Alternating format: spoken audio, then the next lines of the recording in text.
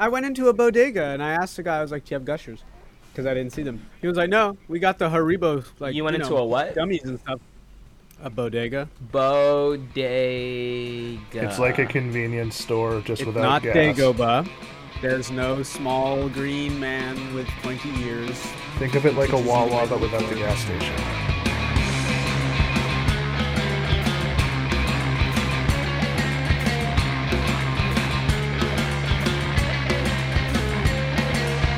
Hello and welcome to the Incident Handler's Guide to the Galaxy. So this is going to be a podcast that aims to shed light on the mysterious and often misunderstood world of cybersecurity. It's here to educate listeners on prevention strategies based on real-world events and encounters, as well as serve as a resource for those just hoping to learn something new about cybersecurity and the types of crap that we deal with on a day-to-day basis. So yes, my name's Itai Rembam. I'm a marketing program specialist on Checkpoint's Horizon team, and I'm also going to be one of the hosts of this podcast, so get used to hearing my irritating voice from time to time. And then I've got a couple of people on the line here with me, starting with Tim. Why don't you introduce yourself? Thanks. I'm Tim Otis. I'm the head of Global Detection and Response at Checkpoint, managing all the incident response analysts and SOC analysts and coordination people. Joining us today, we have Dennis. Dennis, why don't you introduce yourself? Hey, my name is Dennis Urizade. I'm an IR analyst here at Checkpoint. Really excited to be here. Thanks for having me on, guys. And probably not a mermaid. Tom, why don't you introduce yourself? I am also probably not a mermaid. My name is Tom Williams. I am also on the incident response team, and I'm excited to be here. They both have fantastic beards. I will just, you guys can't see because you're listening from the comforts of your home, but I get to look at these people face to face, and they have some fantastic beards. If they could only see these glorious beards. Maybe one day. Okay, so so basically just to kind of structure this podcast a little bit, we're going to kind of have a different focal point for every episode. Sometimes it's going to do with the most common or most impressive examples of cybercrime or cybersecurity, warfare, or whatever.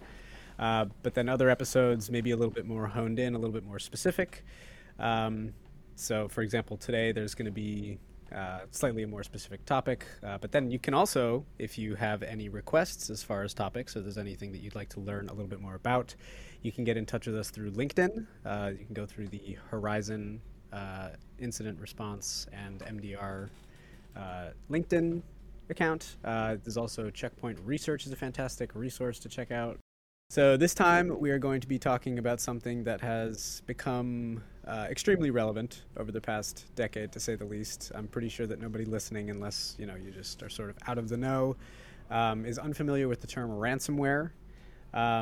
So I think for our listeners who really don't know what that is, even though that's maybe a little bit surprising, I think maybe we define what ransomware is. Tom, would you maybe care to sort of expand on what ransomware is, why it's relevant, and sort of the trajectory that it's been on in the last few months? Yeah, so generally ransomware kind of exploded recently due to cryptocurrencies and how available those are, and some of the kind of anonymity that comes with cryptocurrencies. They allow it so that, if, let's say, a malicious group decides that they want to find an inexpensive, at least for them, way to get some money, they will, whether it's directly compromise or work with some sort of initial access team, they will then get into your organization's computers, find their way around, and install a piece of software known as ransomware, which will then encrypt all of those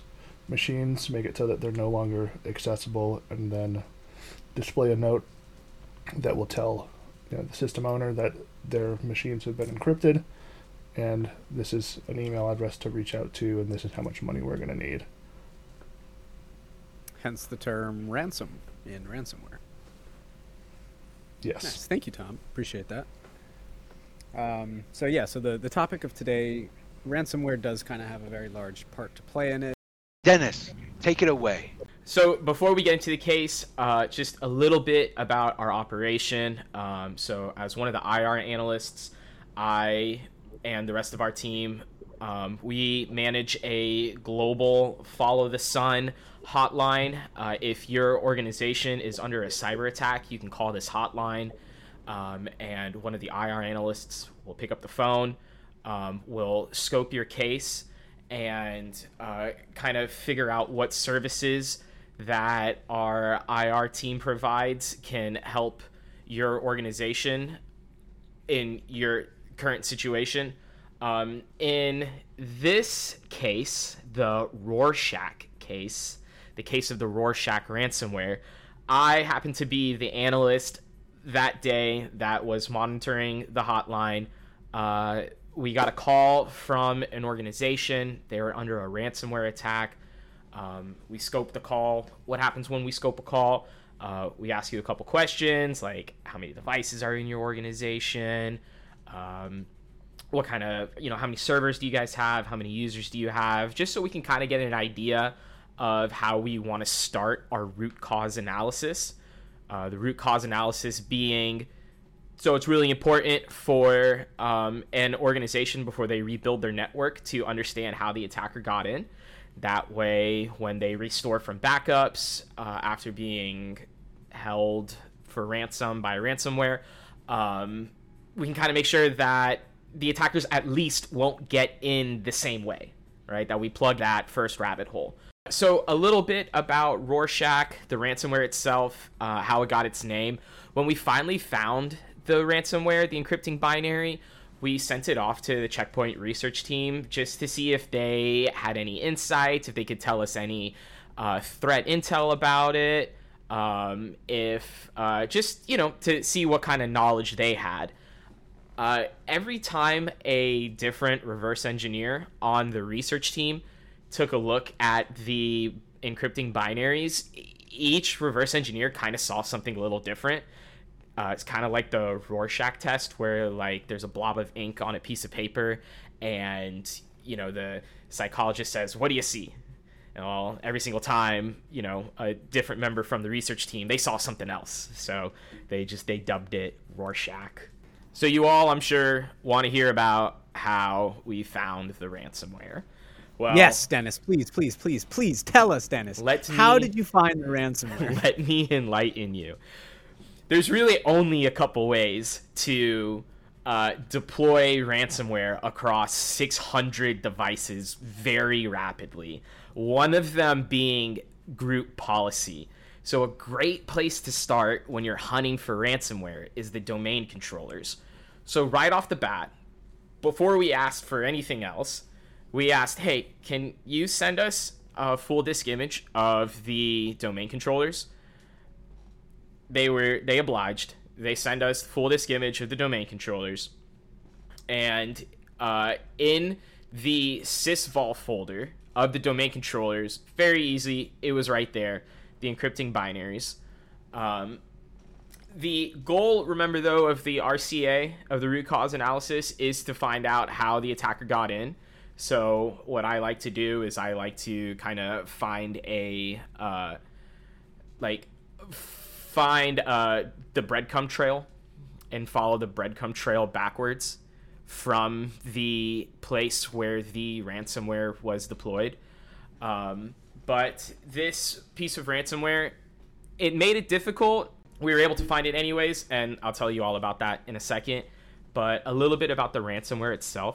This ransomware, while it did delete the application system and security logs, it didn't delete all of the event logs, including the Microsoft Windows Terminal Service operational logs.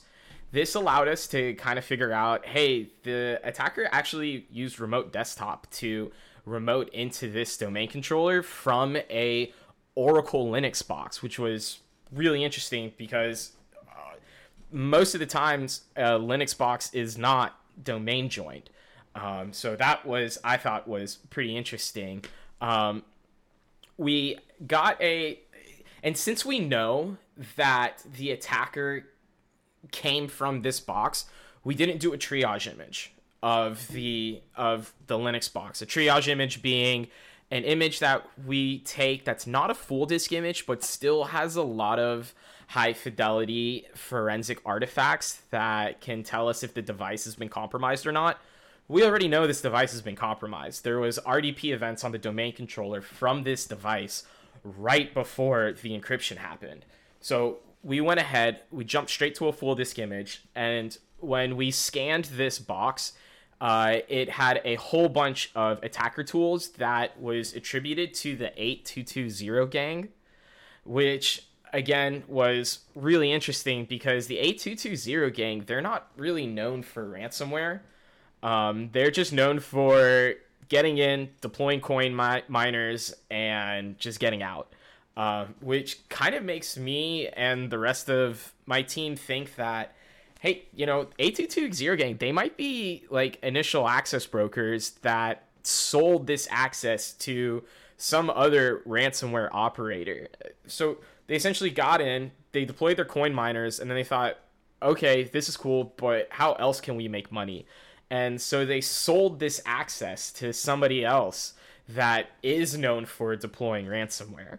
I really, really think that this Oracle Linux box was the beachhead, was the way that the attackers came in, because when we carved unallocated space on this device, there was a lot of enumeration tools, and usually how an attack sequence goes is the attackers, they get initial access, and then they kind of search the organization's network for places that they can move laterally or that they can exploit laterally to kind of elevate privileges.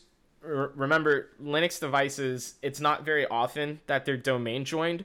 So when they had access to this device, they didn't have access, they didn't have credentials to go anywhere else in this organization's domain. So they had to find those credentials somewhere. Where they found those credentials, on a Server 2008 box that just, Server 2008, super end of life, still really vulnerable. So before I start, everything I'm about to say is theories generated based on evidence that we found throughout the root cause analysis. They had Server 2008 in their environment, and there's actually evidence throughout their environment of devices attempting to authenticate across the network through SMB version 1. So what I think happened is, because there was a specific tool on the beachhead, on the Oracle Linux device, in the bash history that was referenced, called fscan. And if you Google fscan, you'll find a GitHub for this tool that scans for critical vulnerabilities, such as the Eternal Blue MS17010 vulnerability that utilizes SMB version 1. So what do I think happened? I think the 8220 gang sold access. Again, this is all theory. This is just, this is at the most that we can provide is speculation.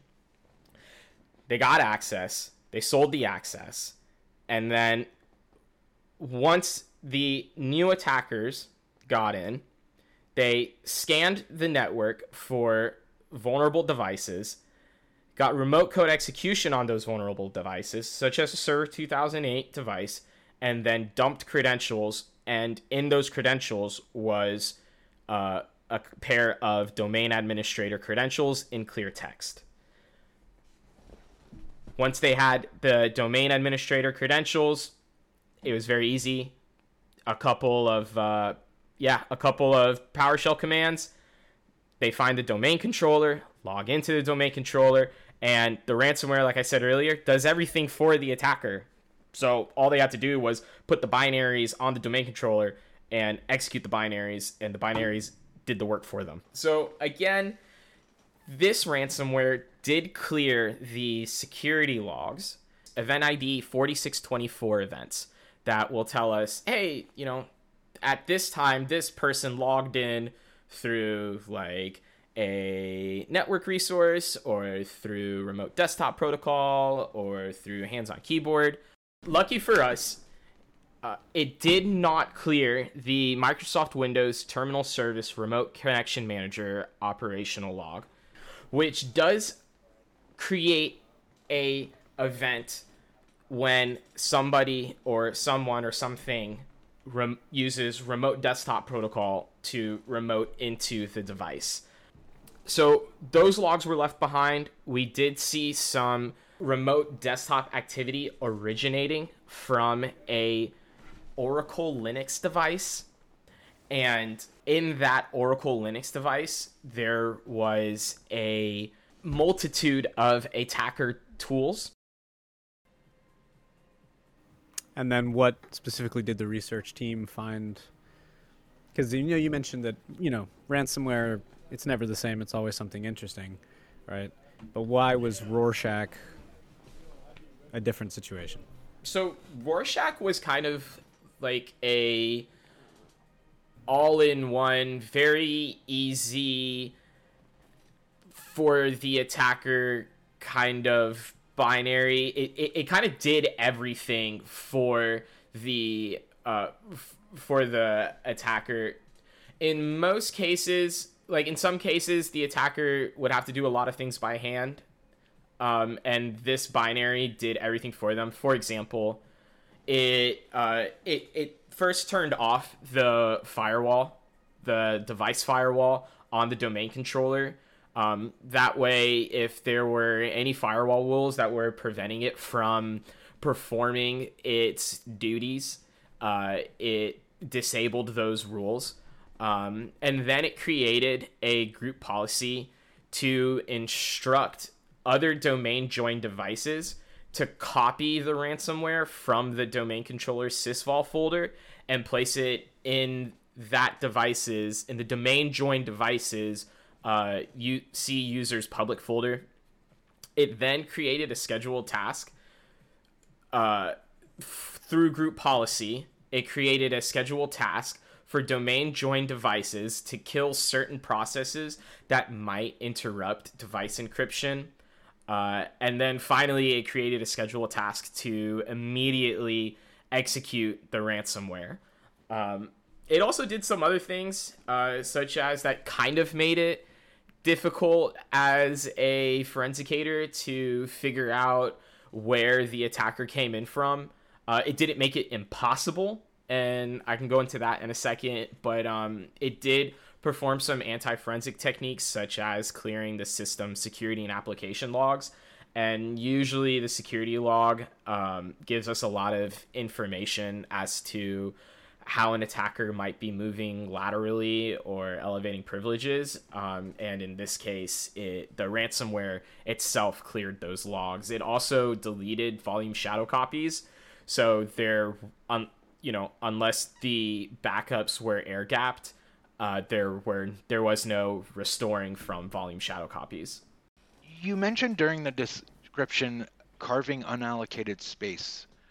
Do you want to kind of expand on that a little bit, what that means? Sure. So when you delete something on your device, it's not like really deleted immediately. It persists on your hard drive, and it's until the file system overwrites those bits and bytes on the hard drive itself is the file actually overwritten. So if you delete something and you take that device and you take a disk image or you extract the hard drive and you don't use it, you can actually recover those files.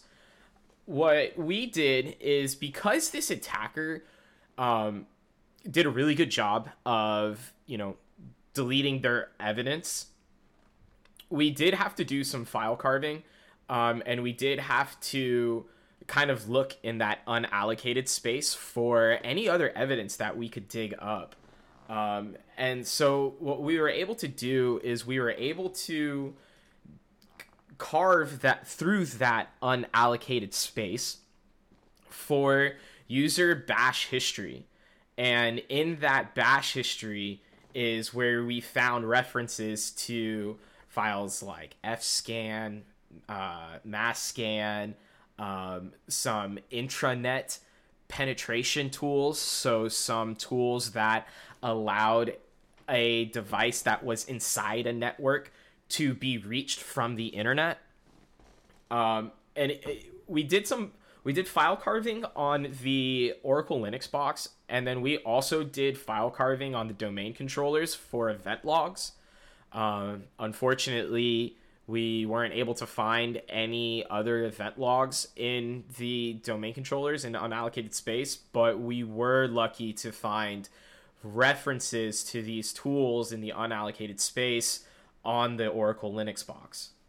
Thank you for the description, Dennis. Again, that was a great story. I hope a lot of people listening are enjoying some of the bits and bytes and gory details about what happens during an IR investigation. The most important thing out of all of this is, how can people defend against these kind of attacks in the future? What are some lessons learned and takeaways from this case that you would recommend for folks out in the wild?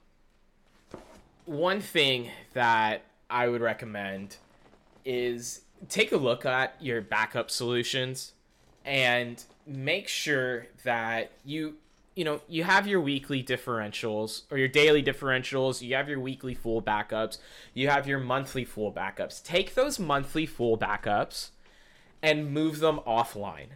Put them on a disk and air gap them from your network. That way, at the most, your organization loses is 1 month's worth of data. This customer in particular, they weren't fortunate enough to have that scheme going, and one of their locations got encrypted, their backups got encrypted, and that whole location, they lost a lot of data. They lost a lot of customer information, they lost a lot of sales information, and that just really puts a hindrance on the organization as a whole. Another piece of advice, another lessons learned, is that your end-of-life systems will be exploited. It's not a matter of if they will, because it goes back to, like, it's not a matter of if someone's going to get hacked. It's when, right? And you might be hacked right now, and there might not be anywhere for attackers to elevate privileges because you guys are doing a great job.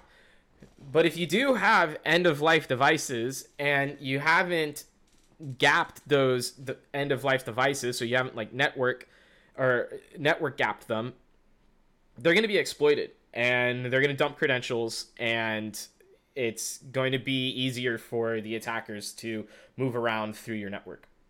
Probably shouldn't, log in with your domain administrator credentials into end-of-life system. Yeah. Also, Dennis, do you think that in this situation, a scan of vulnerabilities from outside would have prevented the initial access broker from gaining access? Sort of asset management.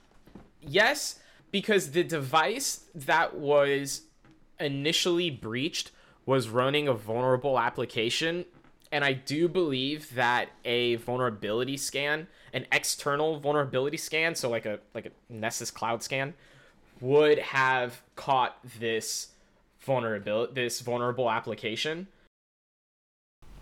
Unrelated topic, I just opened a small thing of Gushers, and probably 75% of the package are the blue ones. That's disappointing. I love Gushers. Dude, Gushers are the most underrated snack of all time. They are the best movie gummy ever. It's so good. Gushers are the benchmark. 10 out of 10. They put Welch's fruit snacks to shame.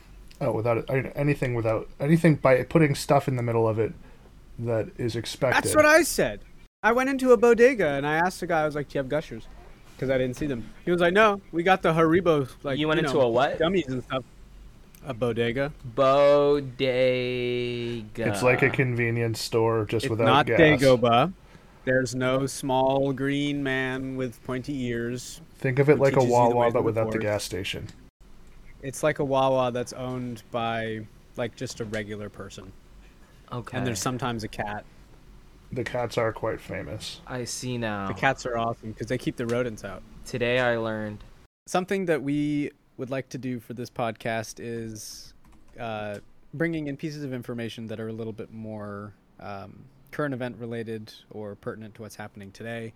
So CISA, or the Cybersecurity Infrastructure Security Agency, sent out an alert letting everybody know essentially that there was an SQL injection vulnerability in MOVEit,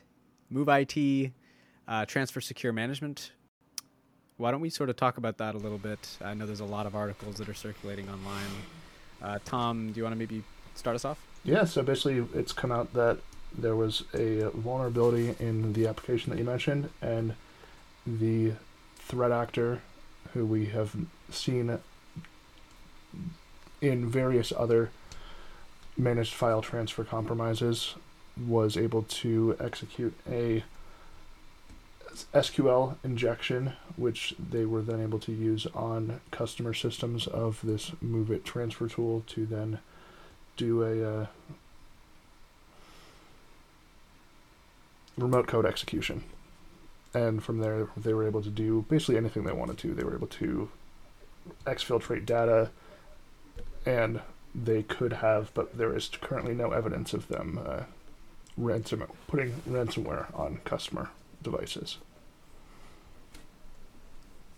It's also some scary stuff. Ransomware again. It all comes back in full circle. Extortion is a favorite tactic of threat actors, even before wares that encrypted stuff and ransomware, quote unquote. Threat actors that would compromise a network and steal data would often extort funds and threaten to release the data if they weren't paid the extortion fee. So even before ransomware, extortion was a big deal. There's even things today like DDoS extortion, where threat actors threaten to do large-scale DDoS, and if the quote-unquote victim doesn't pay, that they're going to launch a giant DDoS attack. So yeah, extortion is a big old problem in cybersecurity. And then, as we kind of said earlier, the invention of cryptocurrency and the anonymous nature therein, coupled with that tactic, made ransomware very, very popular and able to be leveraged. Very easy to do and very lucrative. Yeah. So Tom, it was a SQL injection vulnerability. What CVE was that? So this one is currently being tracked as CVE-2023-34362. Yeah. And we do see evidence as well that this team started their initial compromise. They love to attack during U.S. public holidays. So the initial 0-day exploitation happened over the Memorial Day weekend. That was a full 5 days before the vendor acknowledged the compromise and started releasing patches. It's sad, in the 10 years we've been doing IR on this team, over holidays, like 4th of July, Memorial Day, things like that, we often see a lot of malicious cyber activity by threat actors. And I do believe that they're banking on the fact that United States employees are out of the office and on vacation, so maybe their movement won't be noticed, their tactics won't be noticed. But it does seem to be a theme for us over the last 10 years, unfortunately. Well, that's pretty much all the time that we have today. I really just want to thank Dennis and Tom for joining us. I really appreciate all of the work that you guys are doing, and I'm sure that the people whose lives you're making a lot easier are also really appreciating your existence. Tim, always a pleasure chilling with you. I want to thank everybody for coming down, and appreciate it. And yeah, just make sure that everybody stays in the know. There's a number of different resources out there, checkpoint related, not checkpoint related. Checkpoint research is a great place to get information. That's kind of how we figured out all the Rorschach related stuff, along with our checkpoint incident responders over here. So yeah, just make sure that you're keeping up to date with everything cybersecurity related, and hope to see you next time. Ciao, ciao.